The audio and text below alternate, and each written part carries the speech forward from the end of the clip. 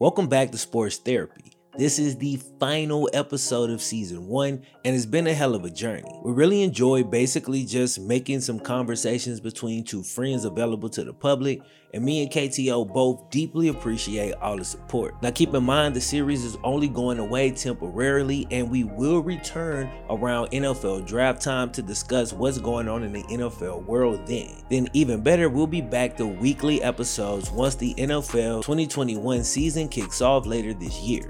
Now, today's episode starts on a more serious note due to a little health scare your boy dealt with last week, but it quickly shifts into our thoughts on the Super Bowl. Eventually, we get into some of the gadget players who really made big impacts throughout NFL history, and we even answer the question, what are the hardest and easiest positions to play in the NFL?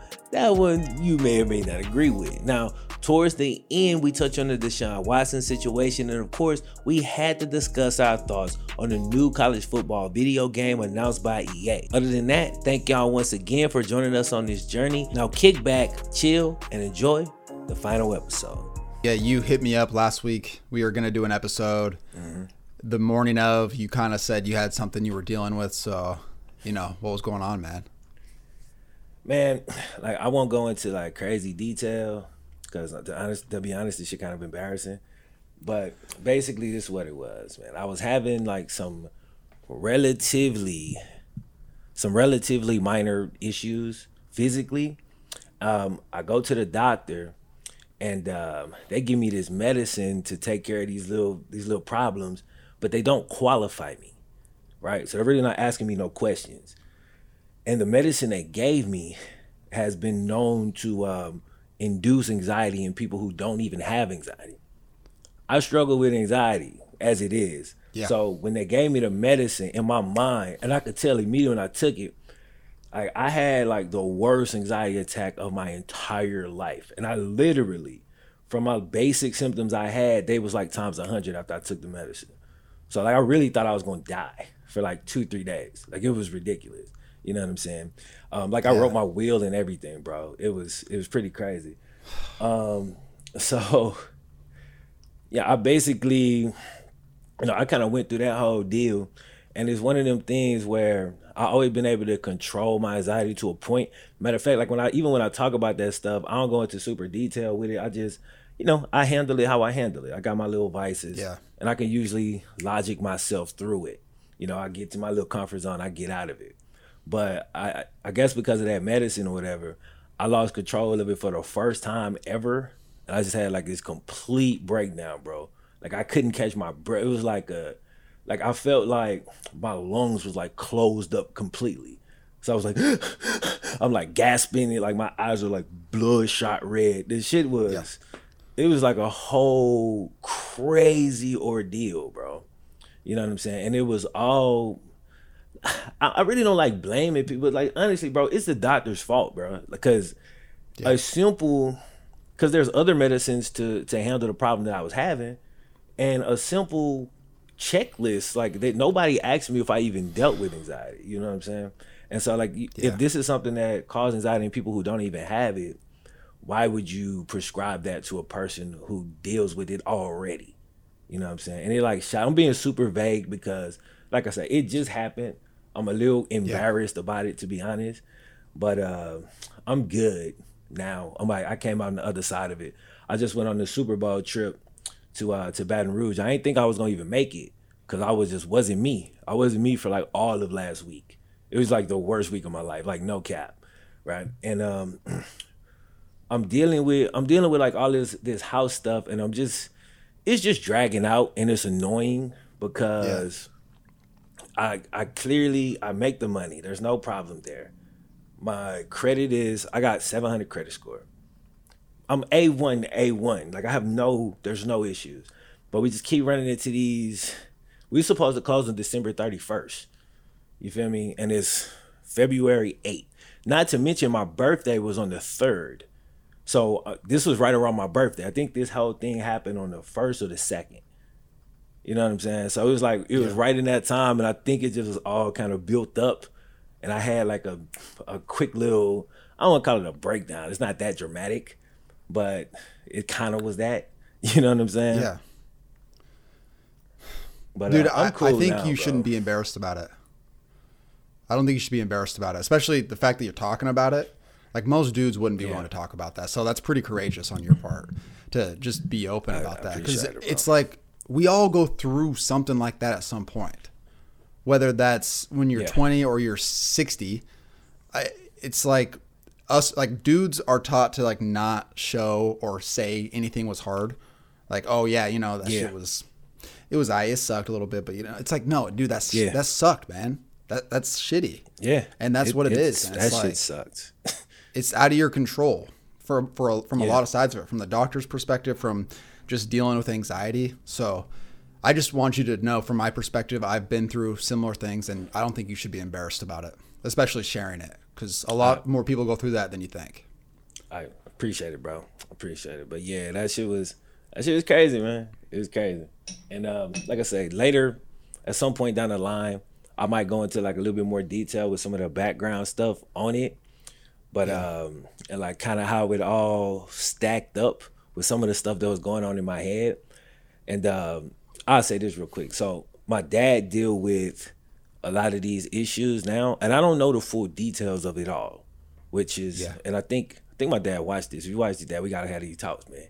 We need to talk about this. You know what I'm saying? I know my mom watched. So I was thinking that whatever stuff he like dealing with now, I was sure. I was like, okay, this hit me. And I was mad, bro. I was mad because, like, you know me. I do a lot. I take a lot of like precautionary stuff, like as far as physically. I'm on top of my stuff. I work out. I take supplements. I eat right. I take care of, you know, I work hard. I earn pretty well. I take care of my bread. I don't spend irresponsibly. I save my money. I do all this that you're supposed to do. And so like when shit just was going so left in these couple of days, and it just was like, I was getting so frustrated with the house situation. Like they kept, like it keeps like, they'll hit us and, oh, well, we need to see this again. And well, this is looking like this, or did this, and it's like, bro, what are we doing? Like we done drug this out. It's been a month and a half. You know what I'm saying? And it's just like, it's just getting to that point. It's like, it's kind of low-key first world problems, to be honest. It ain't like, you know what I'm saying? It ain't that damn deep, but I think it just, I don't know. I guess it just got to me. You know what I'm saying? Man, I think it's dangerous to play that comparison game. You know, you saying first world problem, it's like, okay. Compared to some shit that people are going through, like, yeah, you can say that it's easier than what they're going through, but to act like what you're going through is easy, there's like, you got a lot on your plate. Like, you're a YouTuber who has to put out content for people that you know they're going to react to, hundreds of thousands of people, every single video. Yeah. And we've talked about that. The anxiety of every upload is stressful as shit. Like a lot of the times you click it and like you're in like this crazy frantic zone. Like all of us, any creator who watches this will say the same thing. Yeah. That's how it is, from music artists to YouTubers to whatever you do. So it's just a stressful lifestyle. So you're already living a stressful lifestyle. Yeah. And then you're making a big life decision by getting a house. And this is like the first time you're doing this, and it's going poorly from out of your hands. Yeah. So you don't have enough control to feel that control. Like, whereas you're saying you're on top of a lot of shit in your life, it's like, yeah, that's true. But when things are out of your control and it's something that's big, it's like people like us who are naturally anxious, it's going to set things off that you can't control. Right. You know what I mean? Yep. That's just how it is, man. So it's tough. It's tough, man. Yeah. And I think you should know that. Like, you're going to get through this because you're tough. But it's okay to know that it's shitty. Yeah. Like it is. Yeah. For sure. And, you know, anxiety's a bitch, man. It sucks. Shit absolutely sucks. But anyway, switching the topic. All right. How'd you feel about the game, bro? Well, yeah, so it was weird, man. It was... The biggest thing from it is what I love about football so much is like how you can think one thing, right? The Chiefs are unstoppable. No one can stop this offense. Yep. And that's how it's been for long enough now that none of us thought they could be shut down. Right. So the only way the Bucs were beating them is if, you know, they contained them and they outscored them. That's the only logical thing that makes sense. So then Then yesterday happens, and the Chiefs don't even score a touchdown. Yeah. And Mahomes is running for his life, and the offense for the Bucs is just surgical and precise, and Fournette's running dudes over, and the will of the Chiefs is like beaten out of them by the second half. It was just one of those football that's football, no matter at the end of the day. Like, you can have the Tyreek Hill, you can have the Flash, you can be the best team for 2 years offensively, and it's a couple punches in the face because of just like mano-a-mano, men running over other men, and that's the difference. Yesterday was, the O-line issue with the Chiefs before the game. Their best player, Eric Fisher, on the O-line was out, and they had to make so many moves. I didn't realize how many moves they made. They made 3 different moves, and it's like the biggest game of the year. You had 3 moves on the O-line, which is arguably the most important unit on your team. But they don't talk about that in the media. They don't talk about, the Chiefs O-line. Like, it's Mahomes, it's Tyreek Hill, it's Sammy Watkins, it's Kelsey. It's like, that's what we talk about because it's easy, because that's what we see. Right. That's where the ball's going. Yep. But if your O-line can't even hold up for your quarterback to get time to throw it most of the time, do you see how many times he was hurried? It was like he every ran like pass. 400 yards or something like that, like forward and like backwards and sideways or something. Like, it's some crazy stat. Yeah, he was running for his life. Dude, that game was Mahomes. That was probably the most impressed I've ever been with Mahomes. His stats weren't good. He didn't throw any touchdowns, but he had a couple of those throws where he would do the S pattern, dance around, make guys miss, and throw it while getting tackled, and it would be on the money perfect. Yeah. In triple coverage or something. And he did that. He threw 2 touchdowns. Like, that's the thing. Yes. Like, you know what I mean? But Cats wasn't making plays. Like, they like you said, they gave up. Like, the Chiefs, they was beaten to submission, and it was happening early. Like, I saw it in the second quarter, but in the third quarter, I was like, yo, they are done. They've given up. They ready to pack it in, bro. You know what I'm saying? And it was sad to see. I gotta say this real quick. And let me state this first. Go ahead. We've talked about this on the podcast. Brady has been the GOAT. That was established. I didn't care what happened in this game. He's been a GOAT for years, to me, undisputed. Right? I was so disappointed with the refereeing in the first half of the game specifically, to where it really felt like the refs were like Brady fans. And that's not taken away from Brady, because he's not throwing the flags. But, dude, those tic-tac defensive holding calls every time he almost throws a pick was so annoying to me. Like, it deflated the hell out of me. I'm watching the game. He threw that first touchdown to Gronk. I was lit. I was like, yeah, Brady, go. I was like, Belichick, they went over there, they boom. That's what I'm talking about. You know what I'm saying? I was so excited. Because, Brady was balling, and that's what I wanted to see. I came to see Brady and Mahomes go at it. And the refs took over the damn game, and they gave Tampa Bay all the momentum. I think Tampa Bay would have won the game regardless, right? Yeah. Because based on what was going on with the Chiefs' offense, Tampa Bay was gonna win. They didn't need the help, but like it took away the competitiveness of the game, and then the Chiefs got frustrated, and then it snowballed and just went downhill. I don't know if that's a controversial take, but I felt them flags was completely unbalanced and completely ridiculous. Like, some of the worst calls I ever seen. And they was like, there was whole drives just based on knick-knack flags.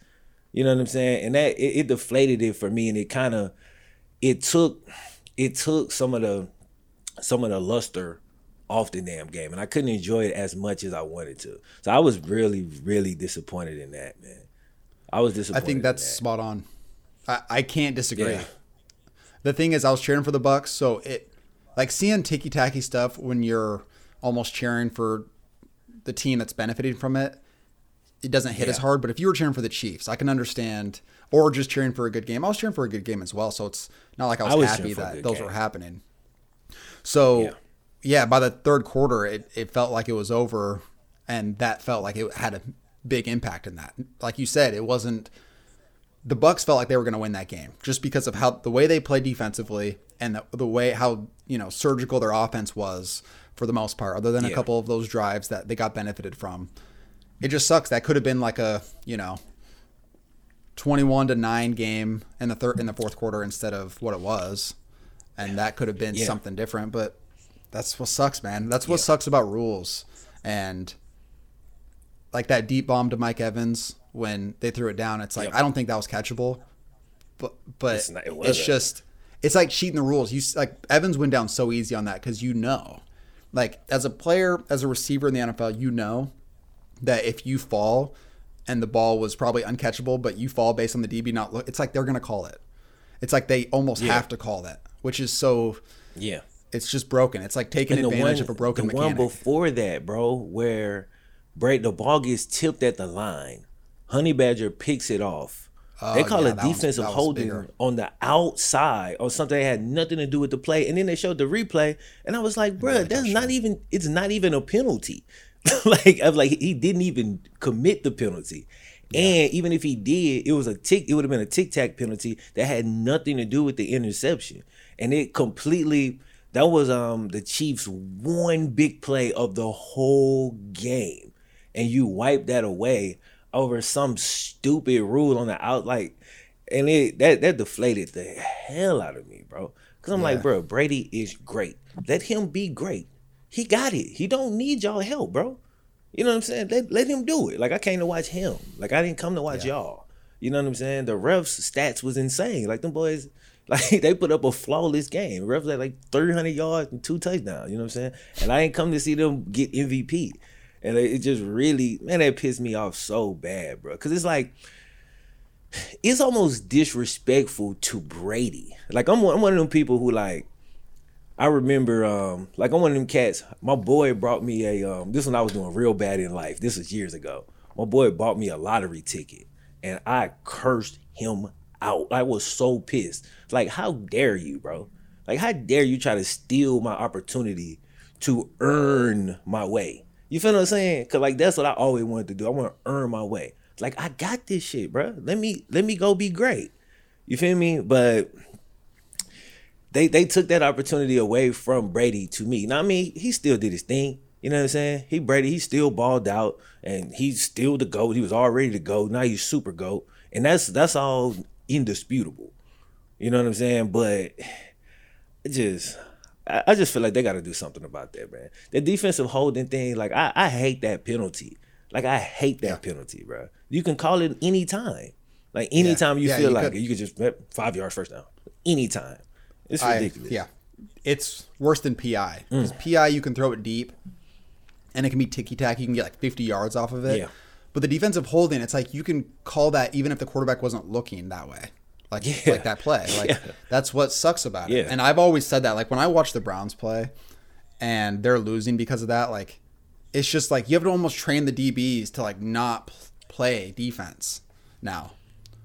Like I'm working on a video right now about the NFL in 2000 and how much different it was. And they were complaining then that they were taken away from the defensive backs because like every 10 years or so, they make a rule against defensive backs. Yeah. And it's been working that way over time. But really by like the late 2000s was when they really started ruining it. Like it had become like you can't even guard the receivers. Yeah. And then by the mid 2010s, it was just like we're if you touch the receiver within 5 yards even, and it's like if they need to make that call, they will.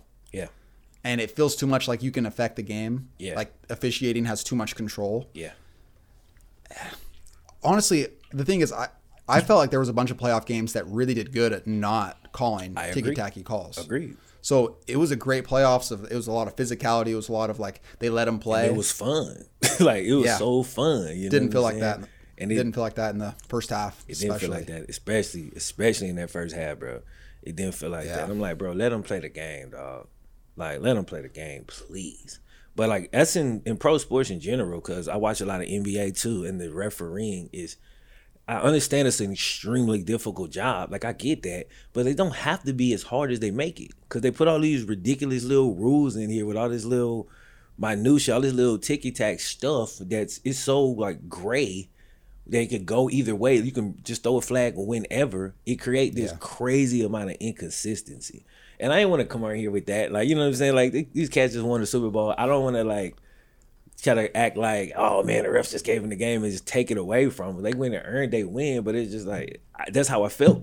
You know what I'm saying? Like I can't deny that that's how I felt. And like my excitement by the time that the second quarter hit when they had thrown their like 7th flag for the Bucks, and I think the Chiefs might have had one at that point. At that, like when it started going like really turning left, and I'm like, what are we watching, bro? Like, what are we watching right now, man? No one likes to see a flag fest or foul fest. I mean, every sport's like that. Mm-hmm. That's why I can't watch the NBA, because every last minute is intentional fouls, and that's not even like that's just part of it. But when it's dictating important moments, like we always bring it up at the Saints game when there wasn't PI. Yeah. And it just makes you question, how is it this hard? Like, I know when you're a ref on the field and it's split, it's like quick, it's hard to see, but there's got to be a way to officiate a game in a manner where, okay, that was definitely PI. We can call that even though it's late. Yep. Or, okay, we threw the flag and that's a defensive holding, and now we watch and replay and it's so tick-tacky, let's not call that. But it seems like it's like, I don't know. I don't get it. Egos. Like how the referees have true. the hugest egos I have ever seen in my life. And it's like, it's one of those things where you basically get drunk with authority.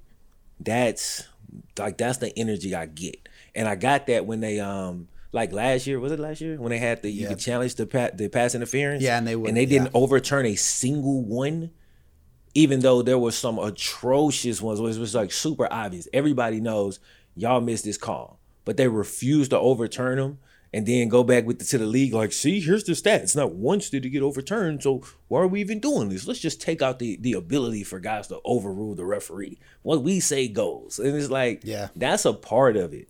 And it's like there's no like humility and there's no accountability. So when they make these huge mistakes, there's no punishment.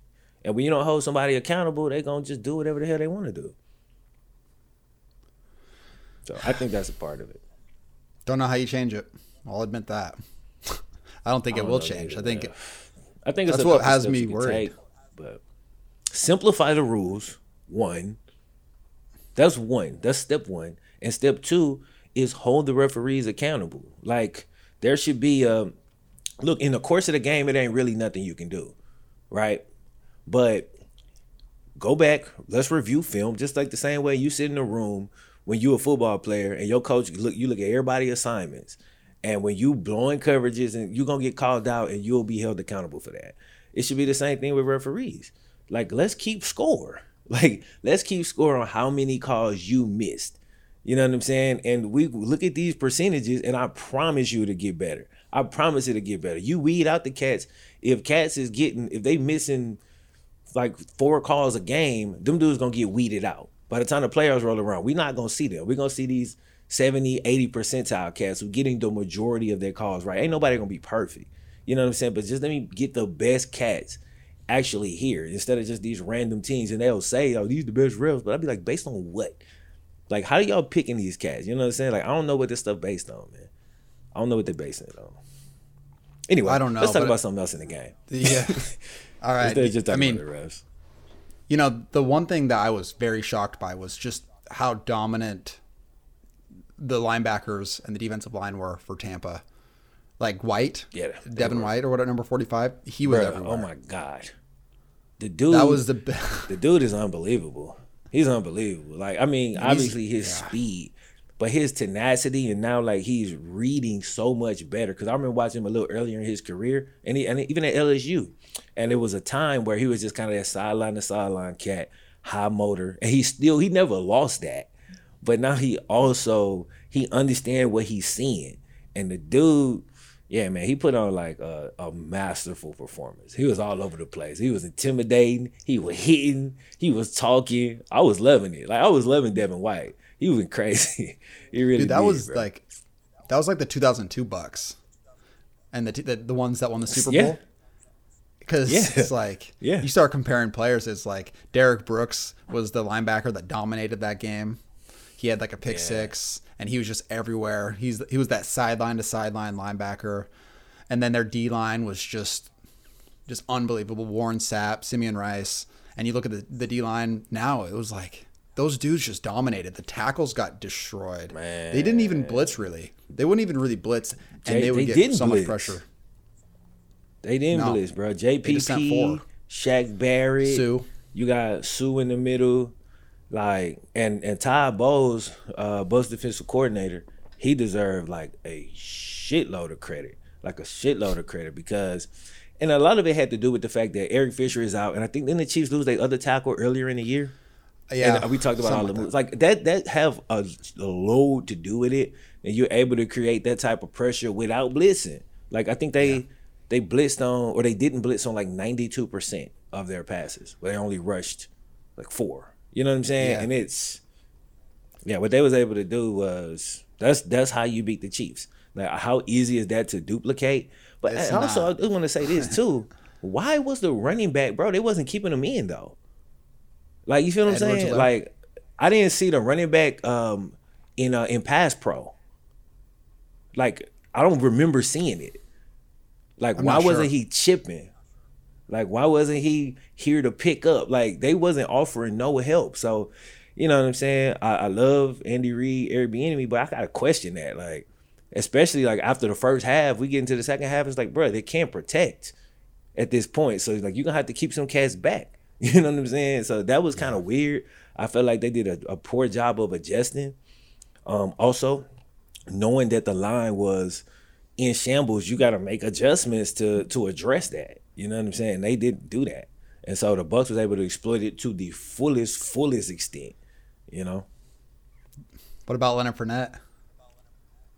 Talk about a show, Leonard dude. Fournette, play out Super Bowl Lenny, bro. That man, and you know, I've questioned Leonard Fournette for a long time. Yeah. That man balled out. That was the best I ever seen him play.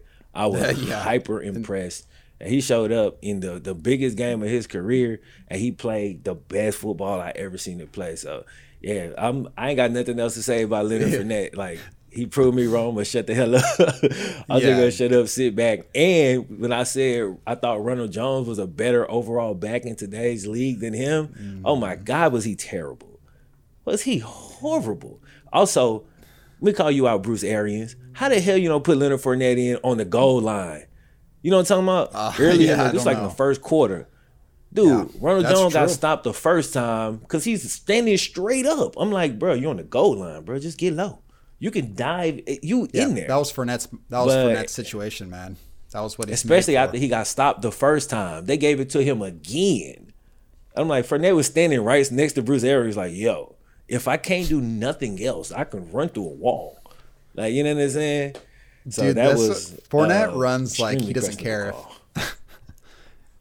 Bro, Fournette runs like if he ends his career on this run, he's fine with it. That's how he runs. Mm-hmm. He runs like an 80s running back where it's just like, I'm going to lower my head and just try to absolutely destroy you. And he doesn't care about anything. I think that he takes more pride in that than actually being a good running back. Like, I'll just run you over. I don't care. I can see that in his play stuff. That was perfect for yesterday just because they were like outwilling them and just like every time he'd run through the hole and it'd be like a 3-yard run, but he would run the guy over and get 5. It was just beating him down. It was sick. Somebody gonna be mad about this. Number 56 for the Chiefs is the worst linebacker I've ever seen in my life. And I've been saying this for like 3 years now. Because my boy pointed it. I don't know. I just know he's number 56. Cause like he one of them cats. My boy pointed this out to me a couple years ago. And he was like, my boy used to play linebacker. He was like, bro, number 56 for the Chiefs is trash. I'm like, whatever.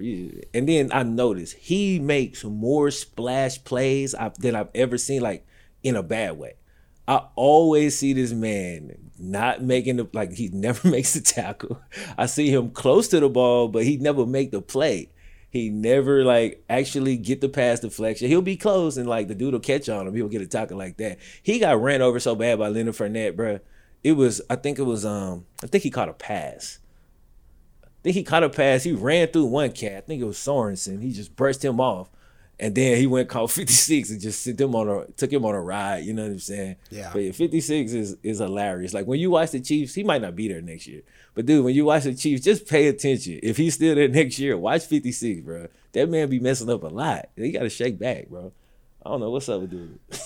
I mean, their defense just, even their best players, I don't even know if their D-line really did much. Like Chris Jones and Frank Clark, did they I don't remember hearing They their got a names. sack. Like Brady took a sack like in the sack. first quarter. Yeah.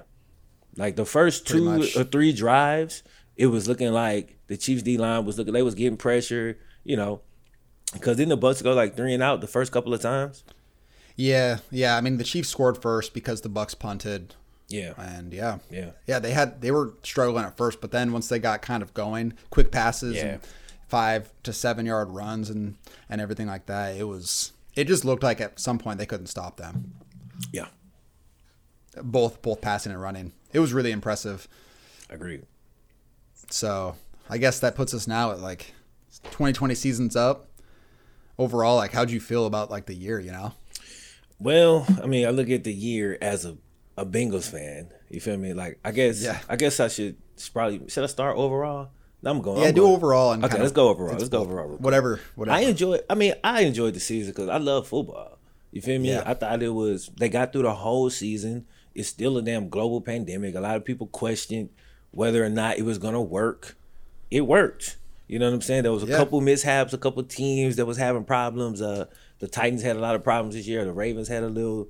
You know what I'm saying? There was a couple squads, but they just rescheduled those games and. All right, let's put this here. We had a bunch of weird Tuesday night footballs, and it was odd. There was no crowd half of the time. Sometimes it was, sometimes it wasn't. So it was a weird season, but it was fun, man. It was a good season overall. It was a lot of good teams, some standout performances. And it's going to be a memorable year for sure. And not just for like bad reasons. Like all of the elements play a factor into it, but it was a lot of dope-ass football play. Yeah. You know what I'm saying? I was talking about y'all with my boy last night because I know Stefanski got Coach of the Year, and I was like, man, I was so impressed with y'all's season. You know what I'm saying? Like y'all had a phenomenal year. You know what I'm saying? And Baker, way he grew up and the way y'all found an identity, and they catered the playbook to his actual strengths instead of having him trying to be out there playing like Mahomes. I was real impressed with what y'all did. I was real impressed with the Bills all season. Those probably the standout teams that I expected to be good, but I was just impressed with like y'all entire year, like the whole body of work. Looking back at it, I think y'all showed yourself really well. Y'all never really had like no crazy bad moments. Y'all opened up the season terribly, but then bounced back and was solid the rest of the way. So I thought that was dope. Can't complain. I thought that was dope. Anything you disappointed by, like other than the Bengals season and everything? Just I was about to say outside of that. Outside of the Bengals, I mean, I was disappointed in the Super Bowl. Anything else outside of that, I was disappointed in. I was a little disappointed in Lamar. I agree with that. I was a little bit disappointed with Lamar too. He didn't. He damn sure didn't have the season that I thought he would have. You know what I'm saying? Yeah. I think it's a whole lot of factors that go into it. But I mean, I can't say I was impressed by him this year. So I guess that leaves me. I was disappointed in him. Yeah. I really want him to be able to we have this thing where we cheer for like the other teams in our division other than the Steelers, which is weird, kind of a new school mindset. Yeah. And it's just because for the most part, I like seeing Lamar Jackson succeed. So it's really hard to cheer against him. Right. So then when the playoffs came around and it was just rough. It's just like, this is happening again. I hope this doesn't become the story of his career, I don't think it will. I hope not. A couple more years of this, though. He still doesn't have an X receiver. Like, if he ever gets a number one receiver and then I see the same stuff, then I would be a little bit more concerned. But right now, I mean, he's got a solid offense. But when Hollywood Brown is a good receiver, he's not a number one receiver. Like, he's not. You know what I'm saying? And so that's the big thing that the Ravens are missing. They got to go get that X receiver, that dog who can win 50-50 balls and, you know what I'm saying, and can get open on short intermediate routes that Lamar is good at throwing. You feel me? Yeah. So I just feel like they got a little bit more work to do as far as building out that offense, you know what I'm saying, as far as weapons. Does Tampa Bay repeat? I was pretty pleased with the Steelers collapse. Like, that was great. You know what I'm saying? Nice. Like, I enjoyed that. Yeah.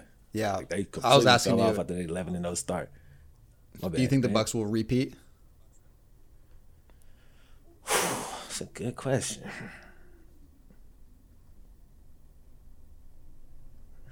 Damn. Like, I want to say no, but it's like, I'm thinking about it. Like, who's gonna beat them?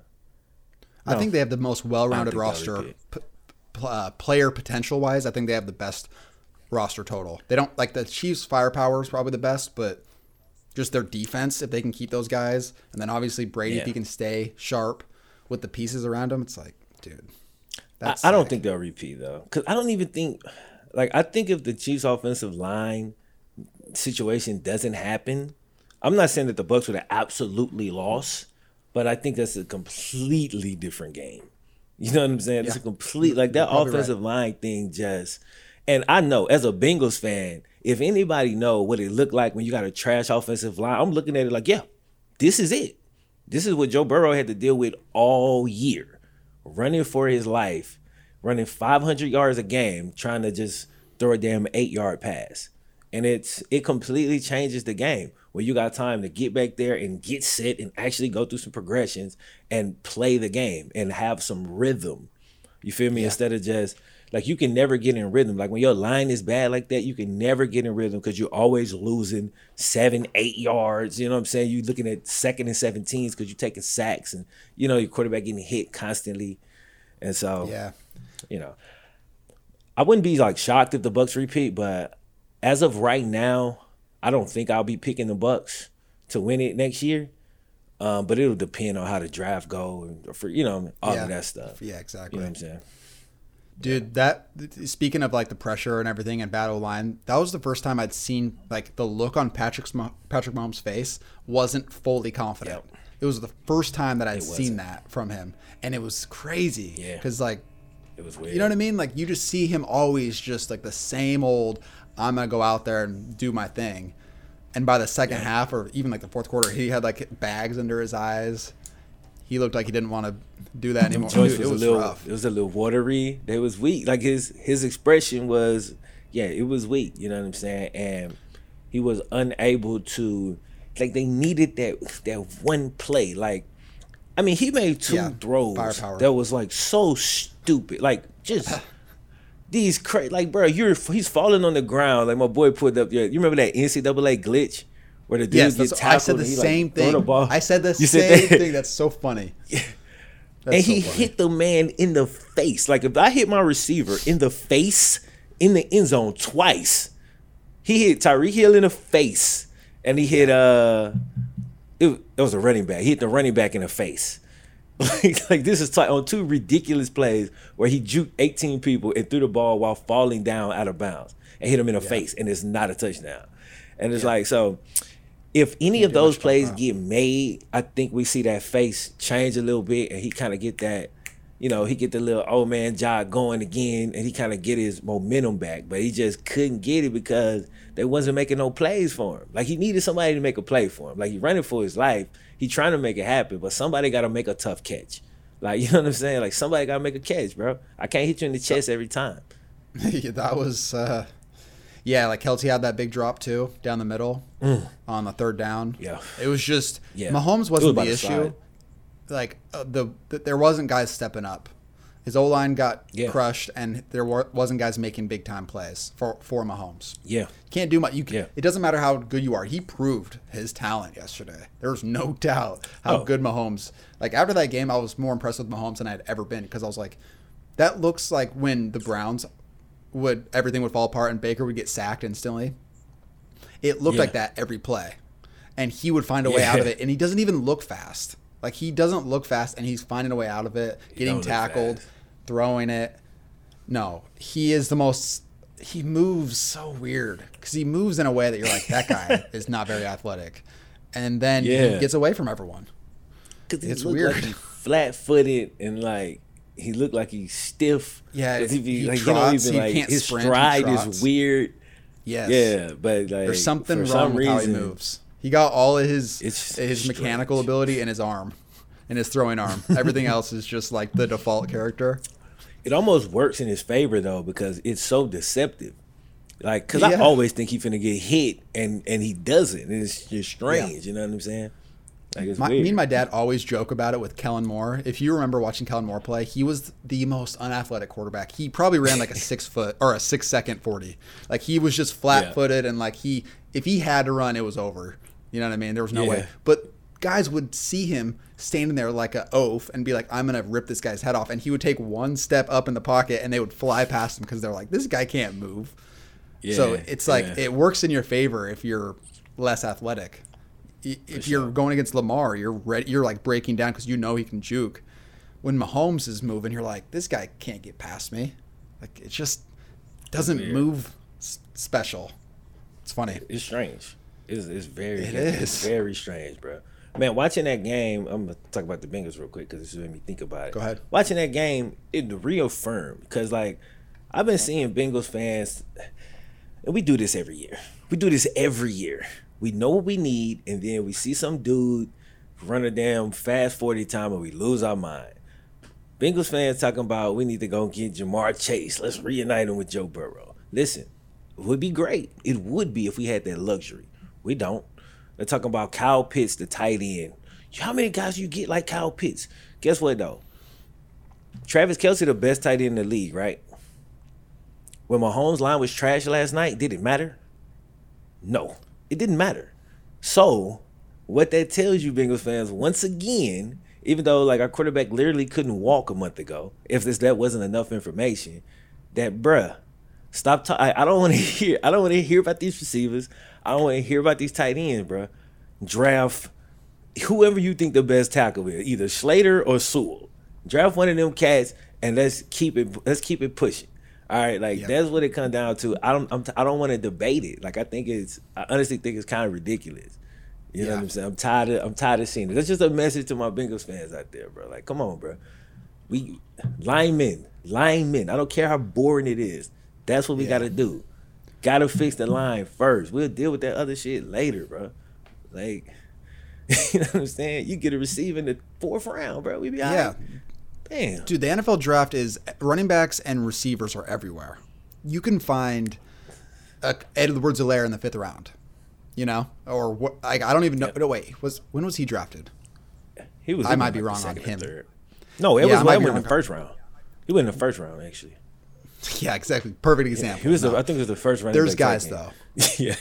There's guys in every draft though that Chase Claypool was a 3rd rounder. There you go. Yeah, what was Kamara? Was he a 3rd rounder? Kamara, I think, was the 3rd or 4th. He could have honestly been a 2nd, but yeah. But how many tackles, how many starting left tackles and right tackles were drafted in the 4th round that are like the building blocks of your franchise? Not many. It's not often. And unless you have like an amazing scouting department who is known to find gems, that if you got that, then okay, maybe.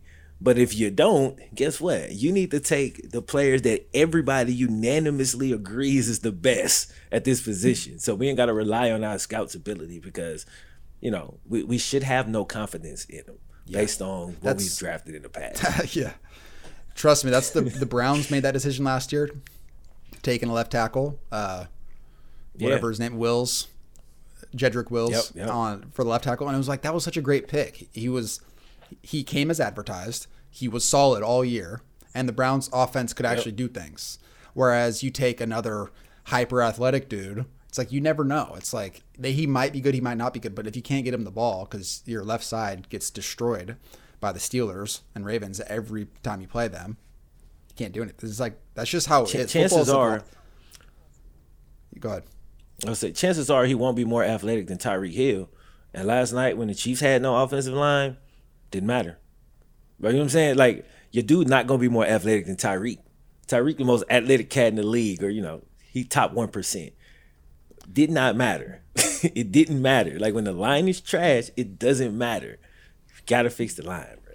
Got to fix the line. Dude, it's just basic. I was thinking about this before we got on the podcast randomly, but tackles is the position. It's got to be the hardest position to play in football because speed rushers and power rushers are so good now. Like you think of J.J. Watt power, and then you think of Myles Garrett speed, and then you think of everything in between, and you get a new one of those guys every week. Sometimes they're 6'5", 270, and they can run a 4.5. Sometimes they're like 300 pounds and they can power through you. And you have to be able to take on both those guys consistently. And you have to be able to move very fast to like take them on so they can't bend around the edge. And you have to be powerful enough to hold your ground when they bull rush you. And I'm just thinking about I agree with the concept, but the hardest position is corner. Athletically, probably like, you're right. I agree that it's not just athletically. Like you're doing it's like a similar job, and you're going against similar freaks of nature, and the rules are so against you on top of that. Like if they called holding the same way they call defensive holding and pass interference, then I would agree with you. You feel what I'm saying? But they don't call holding that rampant like they do with DBs, bro. Like DB is the hardest position in the league. I would be interested to see a comparison of like what they consider a good left tackle and a good corner, and see how many there are in the league. Because like there's not that many number one man-on-man corners that are great. But there's not that many left tackles that you would say are great. There's a lot of okay ones, but a lot of teams have really bad tackles. There's usually only like 5 guys that they'll be like, yeah, this guy is like the dude. I don't think there's 5 corners that's the dude, though. I don't think so. I mean, there's 5 corners with names, but if you really watch them, I don't think there's 5 corners that's the dude. You know what I'm saying? Maybe. I could be off of it. It'd be interesting. I don't think so. The thing is, we've talked about it, and I don't disagree that how hard corner is. I think the level of athlete you have to be just to be able to play the position is so ridiculous. It's not even like you can't even like. There's no doubt that it's definitely in the top 1 or 2 hardest positions to play. I'm just yeah. And left tackle is also. So we don't even disagree. Right up there. We arguing over like we're literally talking about little things here. Yeah, they're both right up there as far as difficulty. It'd just be interesting to hear a perspective of like a left tackle, like someone who really knows tackles, like someone who's smart and knows their shit. And the same thing with like corners. It'd just be interesting. They're gonna be biased. That's true. If you're asking them which one harder, they're gonna be biased. Well, yeah, but that's why you get multiple perspectives, and then you can hear them out and be like, okay, I can see the difficulty of both. They both have their reasons why they're insanely hard, and there's not that many of them. So, they're going to come to the same conclusion we just came to, which is... Probably, but they'd know more. 2 of the hardest positions for sure. Yeah. It's going to be way more educated, like, and way more information in there, and more experience and things that can actually qualify it. But at the end of it, they're gonna come to the same conclusion, which is that they're both extremely hard, and they're both in the top 3. But you can argue over the order. That's what I think anyway. What is quarterback in the top 3 as well? Hell yeah, it's the other one. But like, its quarterback is getting easier. The easiest? It's the easiest position to play in the NFL. The defensive end. Why? Why do you say that? Because it's like 99% just athleticism. Like there's not a whole lot of reads you need to make. There's not like this huge learning curve. If physically you can do it, I could just put you there and you go get the quarterback. It's not that damn difficult, in my opinion. What about long snapper?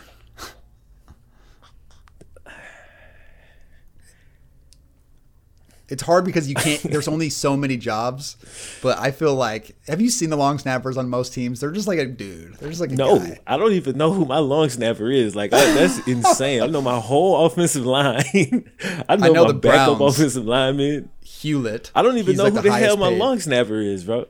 Yeah, dude, you got to do research. He's like the most important player on your team. I don't even think about extra points. Yeah, dude. You're right. I do need to know. It's a very specialized thing. So they get very good at what they do. It's just like a kicker or punter. It's the same thing. They do one thing. And you can protect them because if they don't raise their head, you can't hit them as a defensive lineman. So it's like, so you're saying it's top 3 easiest? Top 3 easiest. I'd go long snapper. Yeah. Defensive end would be interesting. I think you can plug in a defensive end that's not that great and get away with it for a little while. I mean, what I'm saying is when I say easy, I'm talking about like as far as like the learning curve. I'm not trying to say anybody can play defensive end. What I'm saying is if you're Chase Young, 6'3", big Chase Young, physically, I could like, hey, yo, Go play in, bro. Go play edge rusher. What about Cool. nose guard? Like there's no learning curve to that. Like there's no, you know what I'm saying? Like it's not a whole lot of processing you need to do. You just need to have a motor and the physical tools. You know what I'm saying? Obviously there's skills and little minutia that you need to pick up in order to perfect your craft. But when it comes to like every position on the field, I just feel like that's one of the simplest ones to pick up as far as knowing what to do. You feel what I'm saying? Yeah. That's how, That's like at a very simple way of thinking about it, that's how I always felt about D-line. Like they do a job that's hard because they have to be physically, like every single play they gotta run into a guy. Right. It's physically difficult. It's physically like one of the most demanding. It's like, the difference between simple and easy, though. It's a simple position, true. but it's not an easy position. You know what I'm saying? But Yeah, it's there's no easy basic as position. hell. Okay, let's think about it like this. If you was playing Road to Glory, it's a video game. I get that. I understand. Yes, I understand. It's a fucking video game. What is the most boring thing to play? It would be in, because all you do is the same thing every play. Just go, and try to get around this guy and go get the ball. You know what I'm saying? And sometimes, like, about guard? depending on the play, you might need to contain or whatever like that. But contain literally just means keep outside leverage or force a guy. Hey, that's tough, man. That means That's tough for guys on my team. as far as understanding it, that means turn your dude this way or turn him this way. Now, he's 300 pounds. I'm not saying that's easy to do, but it's easy to understand. Like, you know what you're supposed to do. You might fail at doing it, but it's like, it ain't like you at running back and you got to know, okay, do I need to block on this play? Like, I got an option. It's an option, right? I could pick up this block, or maybe I got to go to the flats, or maybe I run a seam, all based on the person that I'm reading. You know what I'm saying? And like, it's way more difficult. It's way more reads and way more steps and way more stuff you need to understand in order to be able to do that. Even if you're the most physically capable back ever, like Leonard Fournette before yesterday. You know what I'm saying? You could be the most physically capable cat ever, but if you don't understand all those things, you're still not going to be good. You know what I'm saying? But it's not like that with Ian. There's gonna be some defensive ends that are. Oh, they gonna come for me. They gonna come for, but it's like that's what I think, man. And I mean, you know, we could debate this. Like, if I'm wrong, and you could tell me why I'm wrong, I'm not rigid here. Like, I will change my position if I'm proven wrong on anything. But I've thought about this. It ain't like I'm just saying this out my ass. Like, I've given this actual thought, and that's just the conclusion that I've come to. So, yeah, I don't know. The thing is, I think based on what I've seen from being able to plug in a guy off the street, it's offensive guard or defensive end or defensive tackle. Those are the three that you can get a guy off the street in the NFL. Like a guy off the street I don't mean like my dad. I mean like someone who's built for that position. And he doesn't have to know anything. You think? Dude, the Browns put in a guy that he didn't know anyone in the organization. Baker shook his hand before the game. Hi, I'm Baker. What's your name? Before a playoff game. You know, it was funny. We did the exact same thing with a guard. What's his name? I'm blanking. There you go. But before we beat the Titans, we got a guard from the Bills, and he never practiced. He just came in. But like, when you think about it, bro, the guard's got to pull. You know what I'm saying? They have to. Yeah, but the center will be like, hey, on this play, pull. And all you do is you just run next to the center and hit a guy. It's the same thing with contain. You're not wrong. You're not wrong, but they still got more. There's still more like different things they have to do than a typical end. Like a typical end is a rush, contain, maybe drop into coverage if you like a hyper athletic cat and your defensive coordinator be drawing up crazy shit. Maybe you'll drop into a little zone every now and then. That's it. All I'm saying is the Browns signed a guy off the street and you didn't see any difference in their offensive line. And we did the same shit and won our biggest game of the year against a playoff team. Exactly. So exactly. It's a good point. It's a good point. It's a battle, man. We need to have a guard and an attack or a defensive end battle it out and tell us who's which one's easier and which one's harder. We're gonna have to start doing that, man. We gotta get cats on here, but they gotta be ready to debate. Get cats on, bring cats on, and let them. Yeah, they gotta have a strong position. 2 minutes. Yeah, 2 minutes, and y'all boys debate it out, man. Let me get my headset right. Yeah, easiest guard. Well, you still say long snapper, but if you want to talk about positions that are a part of the game a lot more, because special teams is like weird. It's like Well, what do you say about the guy who's just the gunner? Like if that's his only job, usually that's like the fourth string receiver as well. So that's actually, they got a lot going on. Maybe that's hard. I don't know. They do have a lot going on. They do a lot of things. They're on kickoff because it's blocking. That's not a real position. That's not like a, what's the word? How do you say this? It's not like a true position. Like I'm not signing you as a gunner. You feel what I'm saying? Like when I pull you up on a roster, there is no gunner. Like that's you got to fill in from something else that you're doing.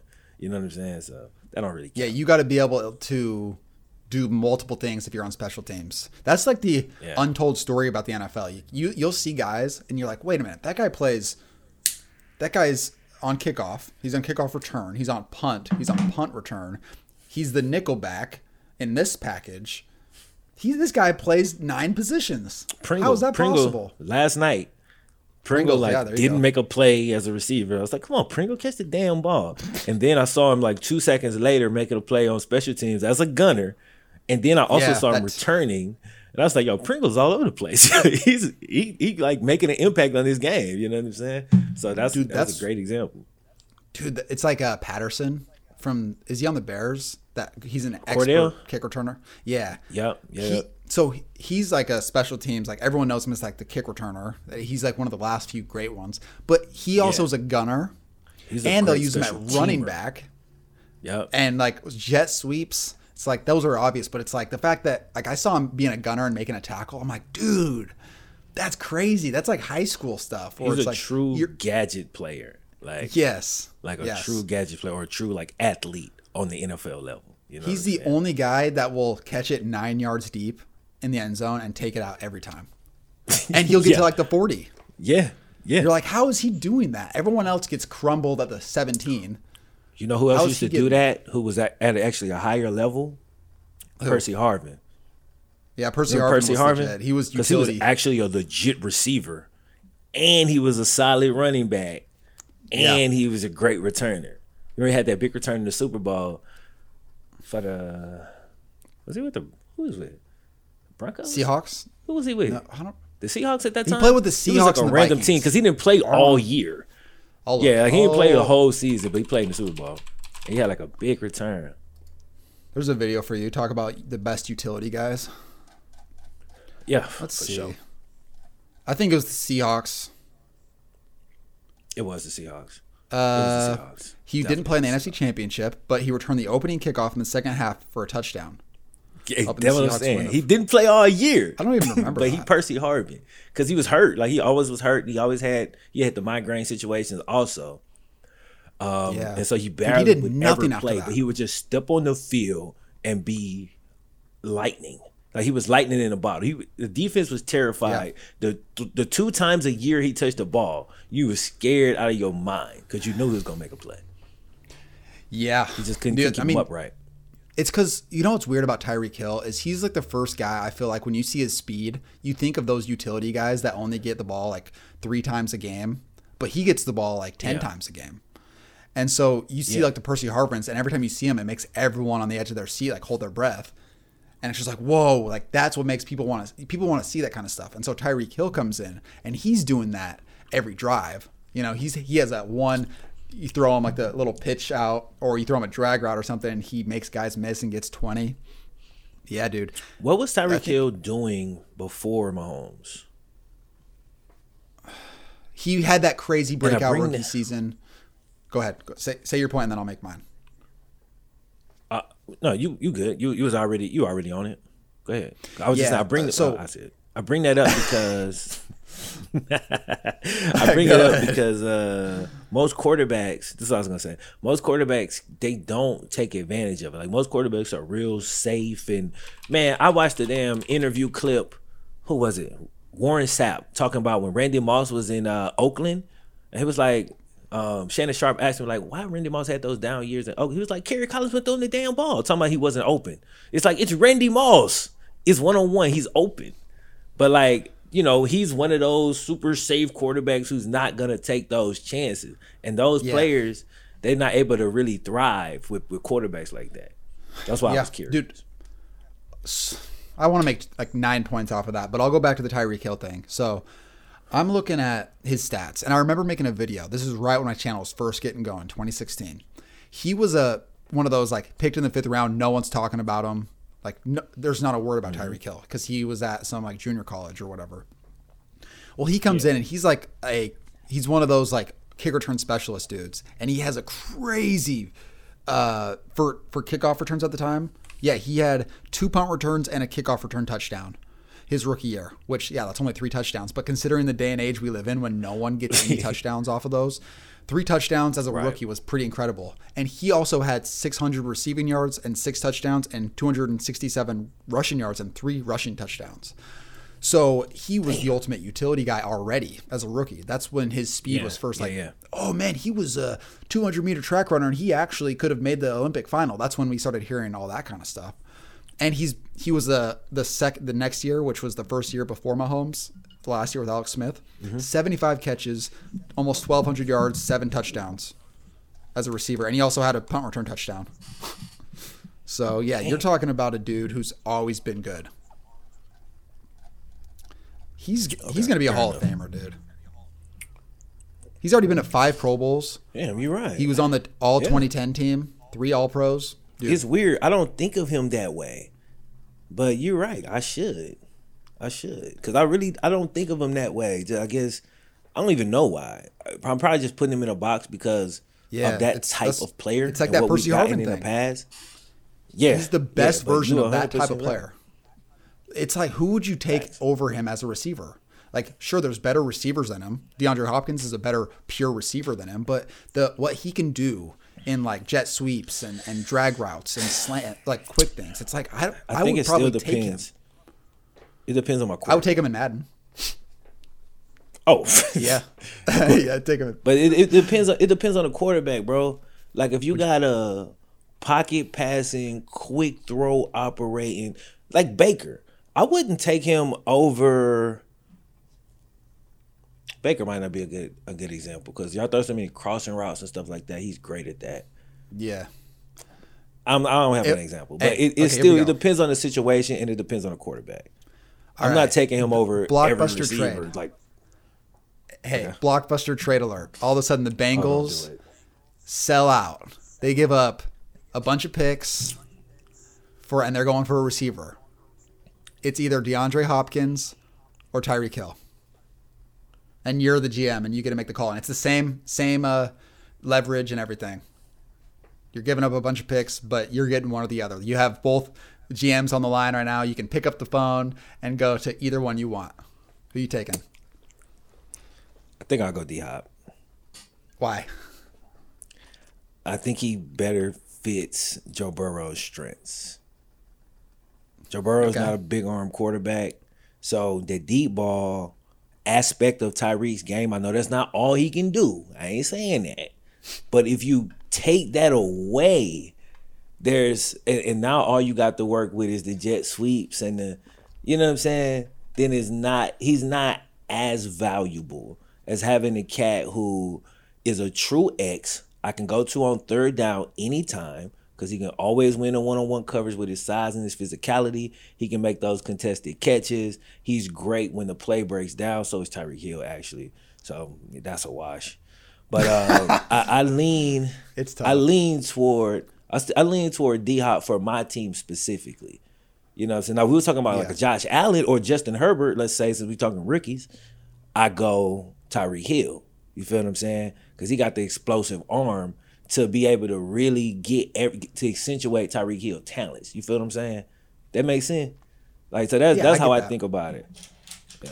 So that's me. Dude, that's going to be, when we look back in 20 years, the most interesting part about the Chiefs is going to be how in the hell did they happen to get the best arm talent and the fastest, most explosive player in the history of the league at the same time in their primes. How did they get that? You're right. That's going to be the story. It's insane. It is insane. The Madden glitch of dreams that they take 5 games to figure out how to patch it. That's what it is. I mean, as long as Tyreek Hill can keep that speed, that edge, it's like that's how long this team's like S tier better than everyone else. That's how long it lasts. It depends on Tyreek Hill and how long he can stay a step ahead. And right now, man, the way he can keep his like burst every play all the way till the end of games, it shocks me. I'm still watching him run routes and do that like jittery bug thing that he does. And you're just like, how is he still doing it? How? Dude, once he catch the slant and he's in that damn phone booth completely surrounded by 100 players on the other team, and then like when he actually get out, you be like, how the hell did he get out of that? Like, it's unbelievable, bro. It really is. It's a sight to watch, man, for sure. He just sets up dummies and he just does that in his spare time. Bro, I feel like he can just wake up and do that, bro. No, I feel like he can just wake up and do that, man. I mean, he's a young 26, so a lot of guys can keep that ability. Like, if the way he's probably training, dude, I don't know, man. I'm so intrigued by it. I want to see how long he can keep that, and if he can keep it till he's 30 even. Man, I don't know, but it's just so crazy. It's just so sick. Like, I can't believe it. Like, I think about it, and we've never seen another guy keep that. Like, there'll be a guy who's like really fast, like Deion Sanders, maybe. I didn't watch Deion Sanders play. I wasn't even born. But it's like he maintained crazy speed up until his like mid 30s. Yeah. So it's like maybe there's freaks of nature. There's the Usain Bolts of the world and shit. That's like, I got one. Have it longer. Go ahead. He's nowhere near the level of Tyreek Hill as a receiver. His quickness is nowhere near the level of Tyreek Hill. But Ted Ginn played for like 10 years as a Z, just take the top off the defense receiver. And because he was really like low-key a bust, but he played so long that over time he built a pretty damn good career. How long did he play? He played. He was still on a roster this year. Barely played. It don't matter. How old is he? Or how many years? He's 35. Gonna be 36 soon. He's 35, and his only asset is speed. That's his only asset as a receiver in the NFL. And at 35, he's still on a roster. Ted Ginn slept on from that standpoint, bro. Yes, like that's he's crazy. The greatest bust ever as a receiver because he was the first round pick. That's like an amazing thumbnail, bro. Like that's the one, the greatest bust of all time. Because it's like you pick a receiver in the ninth pick overall, and you're thinking you're getting a guy that's going to be 100 catches a year and whatever, and he never even had a 1,000-yard season. I'm looking at it. He had one crazy fucking year in 2015 where he had 10 touchdowns. Yeah, he's all Cam had. Year. Yeah, and he never had another season close to that, but he still only had 700 receiving yards and 44 catches. Every fourth catch he had that year was a touchdown.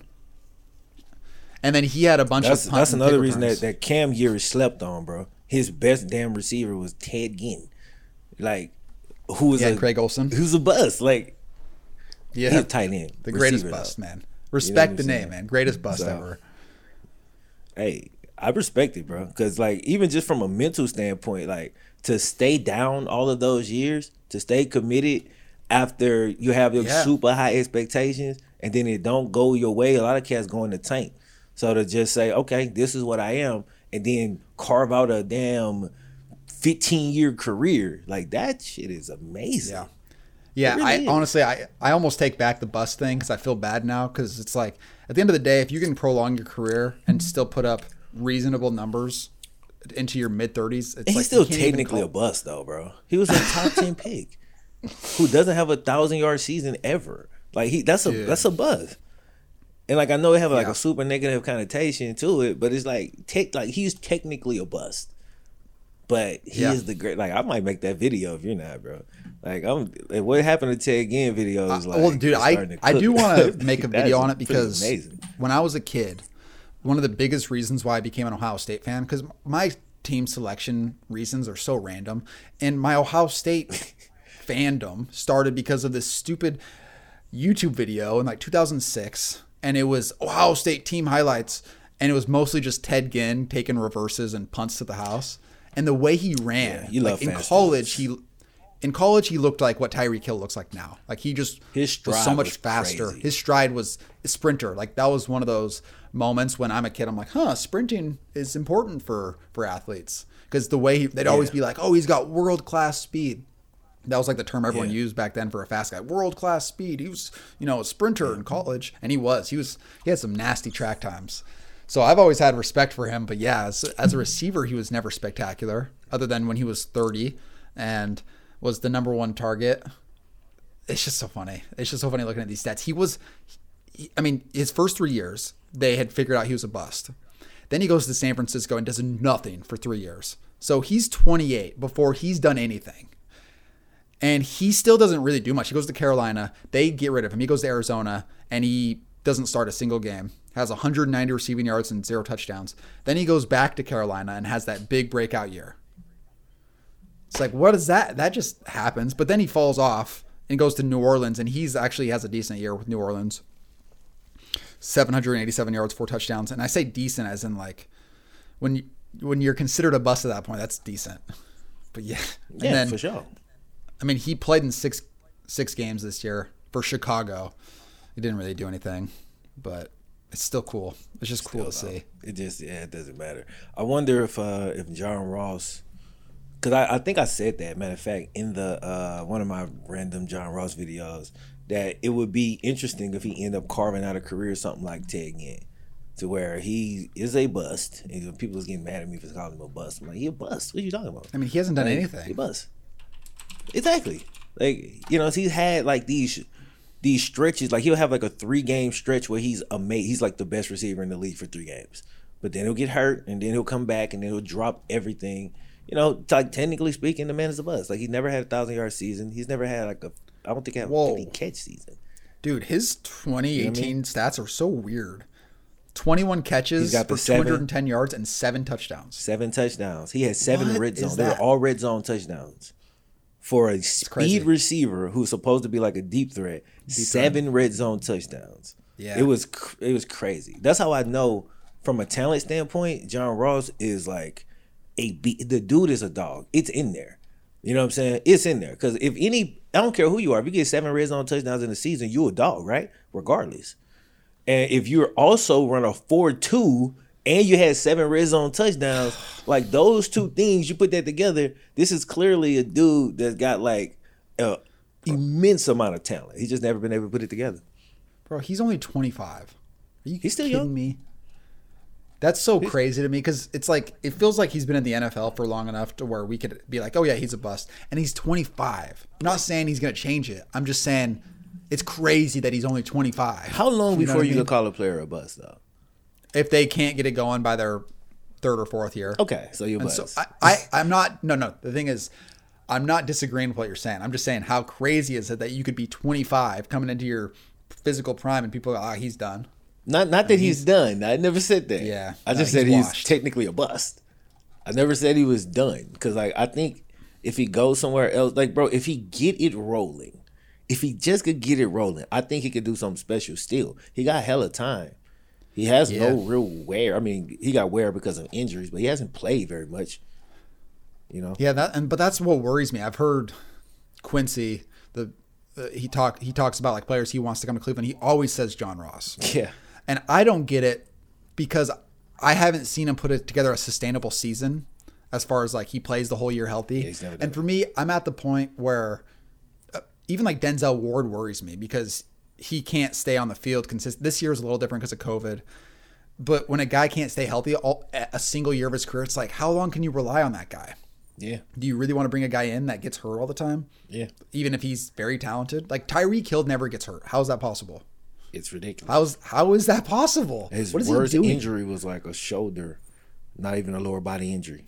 Like you've never seen Tyreek Hill hobbling around and it noticeably taken away from his speed. That's never happened. And that does not make sense. That's the it just blows my mind every time I think about it. Because every other guy that's fast gets hurt. Every other guy. Everyone. Deshaun Jackson. He's also a weird one because he's never been like the number 1 receiver in the NFL, but he had that stat where he's like more 50-plus yard touchdowns than any other receiver. He had like That's a 3 to 5 year stretch where he was like the scariest or one of the scariest receivers in the league. Like, you know what I'm saying? He was like lightning in a bottle for like a stretch of his career where he was with the Eagles. Man, where he was walking in the end zone backwards constantly. Yeah. You know what I mean? Like he's like the definition of someone I think of when I think of like my time as a football fan. Like when I really started becoming a fan, he was at Cal doing flips and, you know, all that kind of stuff. Yeah. And he did it in the All-American Bowl in high school. Yeah. Like, it's hilarious. He's always had that crazy flash side to him. Yeah. He's one of the first dudes that I witnessed as a kid. And he, even this year, as a 34-year-old, he had an 81-yard touchdown. Which is crazy. And he only had 230 receiving yards. Like, he's just the... He also leads the league in fumbles at the 1 yard line. Unforced fumbles. Like, he did that like 3 times, bro. It's unbelievable. Did it once, man. I think, in college and twice in the league. This makes me want to make a video about like just these you can't call him a utility guy. He's a great receiver. He was a legit receiver. Yes. But it's almost like there's guys who just stand out for one reason or another, and it just makes them different. Like, it's not about how great they were, like their legacy of how many yards and touchdowns they have, but it's like they did something that was different than everyone else, so therefore they're memorable. Like, everyone knows who Deshaun Jackson is. Right. Exactly. Facts. That's just how it is. Facts. So yeah, it's funny. It's just fun to think about these old players. I mean, speaking of Deshaun, that's what we do. Man, what you think of what's going on with Deshaun Watson? Well, so where is it at currently? Just give me a synopsis. Currently, he's demanded a trade. The Texans have said that they refuse to trade him. It's been reported that they're not even taking calls. They just also, the latest thing that I saw, they fired another close personal friend of his who was like an equipment manager or something. They just fired. So they've gotten rid of everybody in the organization that he held dear, but they refuse to trade him. Do you think it's and it's like abusing power as ego. Like the ownership? Yes. They're not trying to get like the best outcome for their business. They don't care about their business. It's about, at this point, I'm gonna show you that I'm here and you're there. Like, that's where it currently is. Like, it's very obvious to see based on the moves they make, because none of them make any football sense at all. So it's obviously personal. So it's a very, I think his situation could get like all time bad. I think it could get all time bad because, bro, when you look at the haul that the Lions just got for Stafford, and you're going to tell me, like, the Texans, your organization is in a terrible spot. You have no cap space. You got no players. But Deshaun won't out. You need to rebuild. You can get 100,000 picks right now. Yeah. And boom, jumpstart your rebuild and be good. But you refuse to do it. You told him, man, you was going to let him have input on the next GM, the next coach. You told him that. And then you didn't even interview none of the cats that he suggested. Like, it's like blatant slaps in the face. And a lot of people can't understand this stuff. Like, from a respect standpoint, they're like, when this stuff happened in a relationship, it's over. Like, this is like a person walk up to you and like spit in your face. Like, that's the level of disrespect that is at. And I'm not sure what outcome they're looking for, other than, hey man, fuck this dude, bro. I'm gonna show him, or I'm gonna break him. It's like that type of energy right now. That's where it's at. It's bad. Yeah. Wow. Yeah. I mean, I knew that he asked for a trade and they refused to trade him. Didn't know the stuff about firing people he was close to. And I guess all I can say about it is there's no winners. There's not going to be any winners. Nope. From this. Deshaun's losing because he's stuck. And the one thing I will say, Deshaun messed up, bro. He messed up when he signed that contract. And I couldn't, but I was like, why would you sign with them, cuz? Like, what? But again, that's because they told him, okay, we're going to give you input on this. We're going to do this. And he signed. I think this is just me extrapolating based on that. Like, they traded DeAndre, which was incredibly stupid. The relationship was fractured. And then it was like, look, man, going forward, we're going to get rid of Bill O'Brien. We're going to we're going to work it like this. He signs the contract, but that's not in writing, right? That's just a handshake agreement. But he signs the contract and then they flip. And now he's stuck. You know what I'm saying? And it's extremely ugly situation. Yeah. And Deshaun one of my favorite players, so I'm like really pissed off about it. I hope they figure it out because I don't want him to be in this stupid ass situation. You know what I'm saying? It sucks, man. It sucks because like the ownership knows that they'll still make money if they don't do anything. Like even if they suck, like they have a quarterback who sells tickets and they will still make millions of dollars or billions. I don't know, but they'll make a shit ton of money every year still on behalf of Deshaun Watson. And there's nothing he can do about it. I mean, I don't know if he just does there's one thing. He's starting to retire. So he can sit out. That's the one thing he can do. And you know, that would be really that's what it said, man. It would be a travesty. You know, it would be a travesty if that happens because they've already taken years off his career with building that garbage ass team with a trash ass offensive line. Now you're gonna take more years off. It's what can happen if you go to a shitty organization who also like. Not only are they a bad organization, like some organizations, like the Bengals, our organization is not good, but our owner is like, he's a good dude. He's just bad at running the team. You feel what I'm saying? So he'll try to take care of players. Generally speaking, there's been some outliers. But like, if you look at his whole history, he'll usually try to take care of the cast that's there. But like, this is like a whole different, it's like some wicked, toxic shit, like some crazy ego. It's just very ugly, bro. I wish the NFL would intervene, but I don't think it's really shit they can do. So that's where it's at. I thought this. So when you're talking about him signing the contract, I thought the same thing at the time. I was like, why are you signing with them? And the only thing I could come up with at the time, other than like the fact that he gets a little more power within the organization's choices, was okay. I know that they're kind of told to, if you get the incredible max deal, you take it no matter what. Just from the money aspect to like support yourself.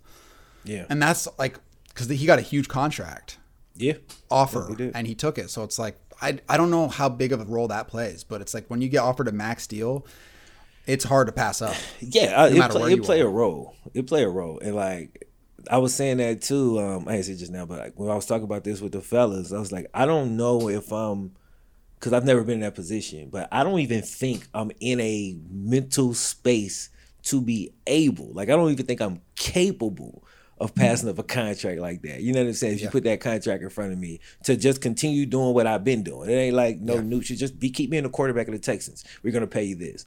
It's like it will be very difficult to turn that down, but in hindsight, we can say that was a terrible decision, and now he paying for it. Hopefully, they figure this out, man. Hopefully, somebody put together some crazy trade package, but then it could cripple the team he's going to, and so it's just it's bad, man.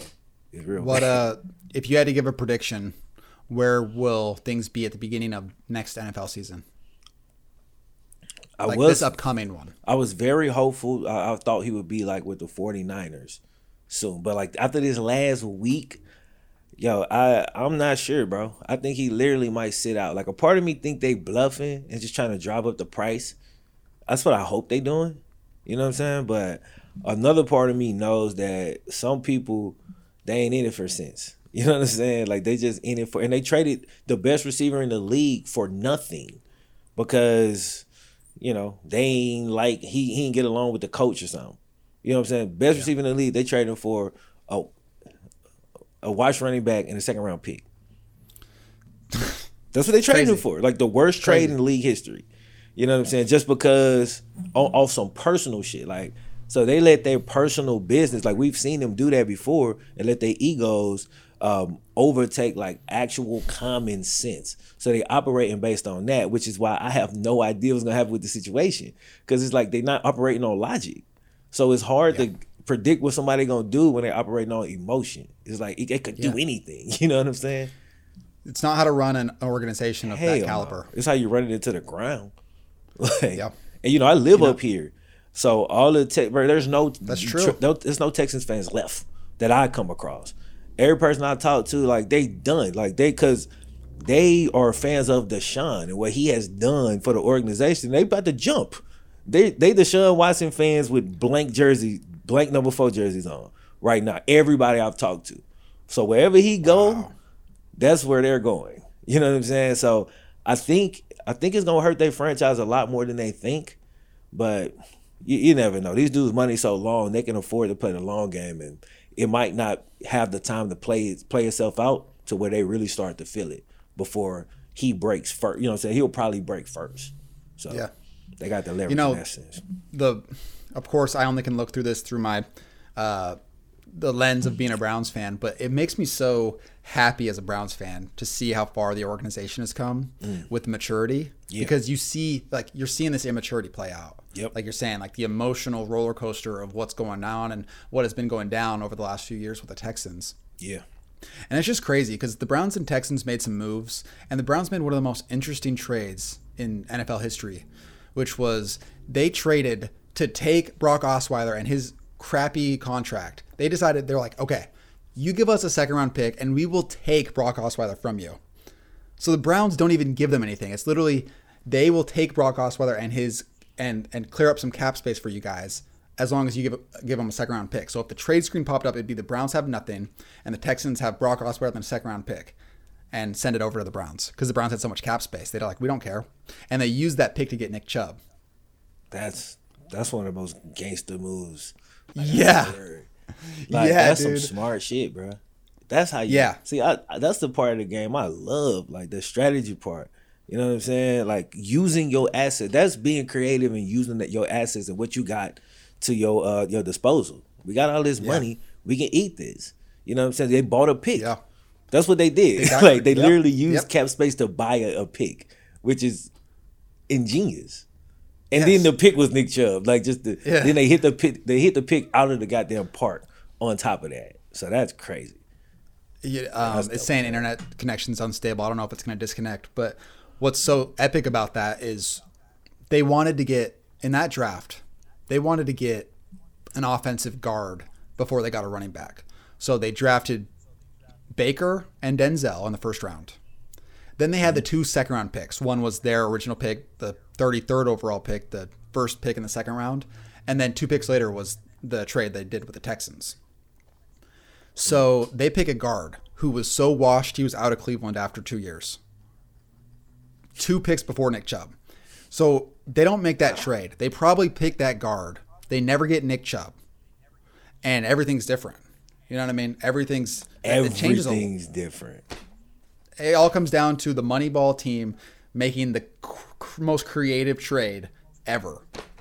And that's just like thinking about that. Amazing. It's so sick. That's amazing. It makes me want to go play franchise mode. It does. I was thinking the same shit. Like, I'm about to go get on Madden. But then I was like, it kind of sucks. Speaking of video games. Yeah. You heard the news, right? Yep. Like, how'd you feel about that? Like, I never talked to you about it. Here's the thing, man. Time has done an interesting thing to me. So, you know, maybe me a few years ago would have been jumping around, texting people. I was kind of reserved when I saw it. I was just like, okay, interesting. Just because I've seen what's happened over the last few years with things. So, I don't know the timetable on it. And you have probably more information than I do because you made a video about it. But do you have any idea as how long it's supposed to take? Yeah. Or is a few years. Yeah, like that's what I thought. At least 2 to 3 years. That's another reason why I'm trying to hold my excitement because I don't want to get too emotionally involved. 3 years goes down the road. I'm like, it's about time. And then I play it and I hate it. I don't know if that's going to happen. But I talked about that a lot in that video because, like, as excited as I am, I'm happy that the attempt is here, right? So I'm happy for the attempt. I can celebrate the attempt. Yes. With that said, I said in the video, I was like, if it's Madden with a triple option in a playbook, I'll be pissed, and I'm not going to play it, and I'm not going to enjoy it, right? Yep. So it's a lot of things that could go wrong, and if they use the same engine and it feel like Madden, it's not going to be a good game, right? I've been watching what's going on in the gaming industry from games coming out not finished. We know the microtransactions is crazy, and we know that there's gonna be some form of ultimate team. And what EA has a history of doing is taking 94% of assets that they have allocated to the game overall, and that's on Ultimate Team because that's what bring back the money. And then you got 6% of the assets left to develop Dynasty Mode and Road to Glory. And if that happens, then we lose. Like all the people that have been caping for NCAA, we haven't been caping because we want to play Ultimate Team. Because the only thing people, and it ain't like people ain't gonna play it. The people who play Madden Ultimate Team, they're gonna love it.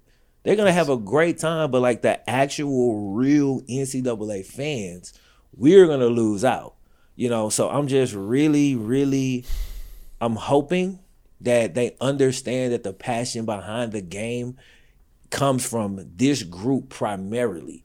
Take care of us, bruh. And if you do it right the first time, then it's not a whole lot of resources that you'll have to allocate after that. But you just gotta set it up right initially. You know what I'm saying? Because Dynasty Mode run itself. Like once you just do the shit right, and then incremental improvements every year. Cool. But don't give us this bare bones ass mode that don't even work. We can only go 5 years deep, or the recruiting is repetitive and trash. Like, you know what I'm saying? And there's a great chance that happens. So, but they at the stage, bro, they like putting a team together, like the development team. They haven't decided what direction they're going to go with the game or nothing. And so the bad news about that is it's going to take 2-3 years minimum. Good news is we'll have an opportunity as a community to shape the game if they're willing to listen. Because it's time. You can't tell me, look, the game pretty much already made. And so, hey, hopefully y'all like it. Like, nah, you're building it from the ground up. So I haven't checked yet because I just got back from my little trip. But wish list is going to be all over the place. Like, you know what I'm saying, man? Check out some of those wish lists. You know what I'm saying? Like the more popular ones or whatever. But it's cats that got detailed wish lists of what we want. So you're going to know exactly what the community wants in the game. We ain't going to all agree on everything, but you'll have a general idea. Bring people in, ask questions, and let us steer it in a direction that we want. And we'll be happy, bro. And we'll be happy to give you the money. Like, take the money. Yes. But don't, like, force us to, like, play a garbage-ass game or give me half a game and then I got to get the DLC in order to get Dynasty Mode. You know what I'm saying? Something stupid like what we've seen in gaming, like all across gaming. So I'm very nervous. I'm very apprehensive because it's like a million ways this could go wrong. But I am happy that they're trying. I'm happy that the shot attempt going up. You know what I'm saying? Yeah. Yeah. No, the thing is probably them arguing to the highest people up in EA saying we can market Ultimate Team and make money off of this.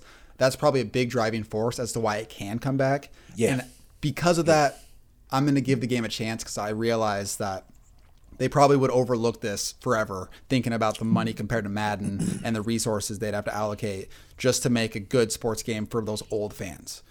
So because of that, no matter how much they put in Ultimate Team, I don't care. I'm not going to be playing Ultimate Team because I don't want to. I'm going to be playing the game as optimistic as I can, as glass half full as I can when it comes out. Because at the end of the day, it's going to come out. It could be bad, but I'm just going to give it everything I have as far as I miss college football video games. It's going to be probably like 10 plus years by the time it comes out. So I'm going to be optimistic. Man, when they come out, bro, like, do you understand how clear my schedule is going to be for like 2 weeks?